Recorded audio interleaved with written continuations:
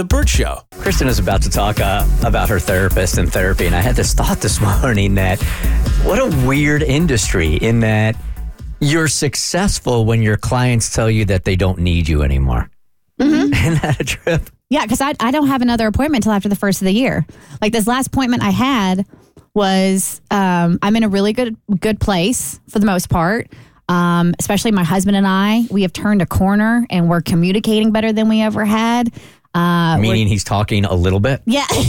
Taking his earbuds out when I'm speaking. It's amazing. No, we're just in a good spot. And so when we were making our next appointment and she's like 2 weeks and I was like, you know what?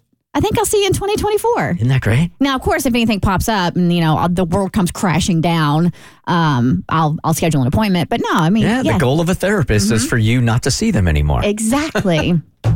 So, and I've been seeing her for, God bless, almost 10 years now, ever since, I moved here.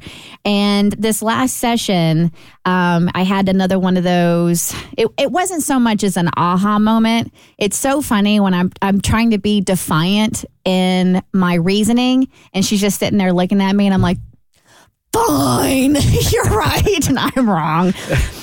But I was talking about a situation that I wanted to fix. Because something I recognize about myself, I'm a fixer, and I'm a problem solver. And if there's a problem, I want to fix it. And I feel like there's a problem with one of the relationships in my life, and I really want to fix it. I want to get to the bottom of it. I want to understand the why, and I want to make it better. And as we were talking it out, you come to this realization in certain situations that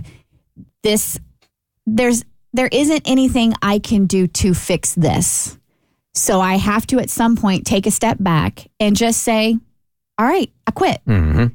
Which is a really, really hard thing to accept and to do. It's kind of submitting. Yeah. Right? Yeah. And it almost feels, for me, it feels like a failure. It feels like I'm not trying. I feel like a failure. And, but in this instance, when we were talking out this particular situation, the other person, and this is when it's really hard to realize when you need to take a step back. This is a them thing. This is not a me thing. And I have to meet this person where they are at rather than to force them to meet me where I'm at. And my take on fixing it actually could potentially make it worse because it could not be received in the manner I'm intending it to. So I'm sitting here listening to all this and I'm like, no, but I don't want it to be like this. And she's like, but it is. And at some point you just have to accept that. And so I'm sitting here and I'm listening and I'm like, all right, well, I'm just going to stop trying and I'm going to quit. And you really can only, it's a cliche, keep your side of the street clean, whatever you want to say. You can only control your side of things. Yes. And while it's maddening when you don't get the results maybe that you want, the truth of the matter is we don't have control over anything. Yeah. And I really wanted to keep trying, but to what avail? I'm just going to, what's the definition of insanity? Doing the same thing over and over again and expecting a different response. And then Mel Robbins it's always impeccable timing. If you don't follow Mel Robbins, I adore her. I've been following her for years. She just gives some really solid advice. She's like a motivational speaker. And one of her Instagram slides is stop wasting energy trying to get other people to meet your expectations. Mm-hmm. And you may feel like, I've had such a hard time trying to explain that because when you talk about expectations or lowering expectations, it's like you're sacrificing something of yourself and you're taking less than, or you're not getting what you deserve. And that's really not the case. It's really acknowledging and recognizing that not everybody has the same priorities. Not everybody has the same passions. Not everybody has the same upbringing. Not everybody has the same life experiences. So they're going to look at life through a different lens. And at a certain point, you have to realize not everybody's going to care about the same stuff you do. And that's okay. It doesn't make them, less than or worse. So when it comes to your life and your expectations and the people that you have surrounding you, some of those expectations are going to match up and some of them are not. And that's okay. It doesn't mean you're lowering your expectations.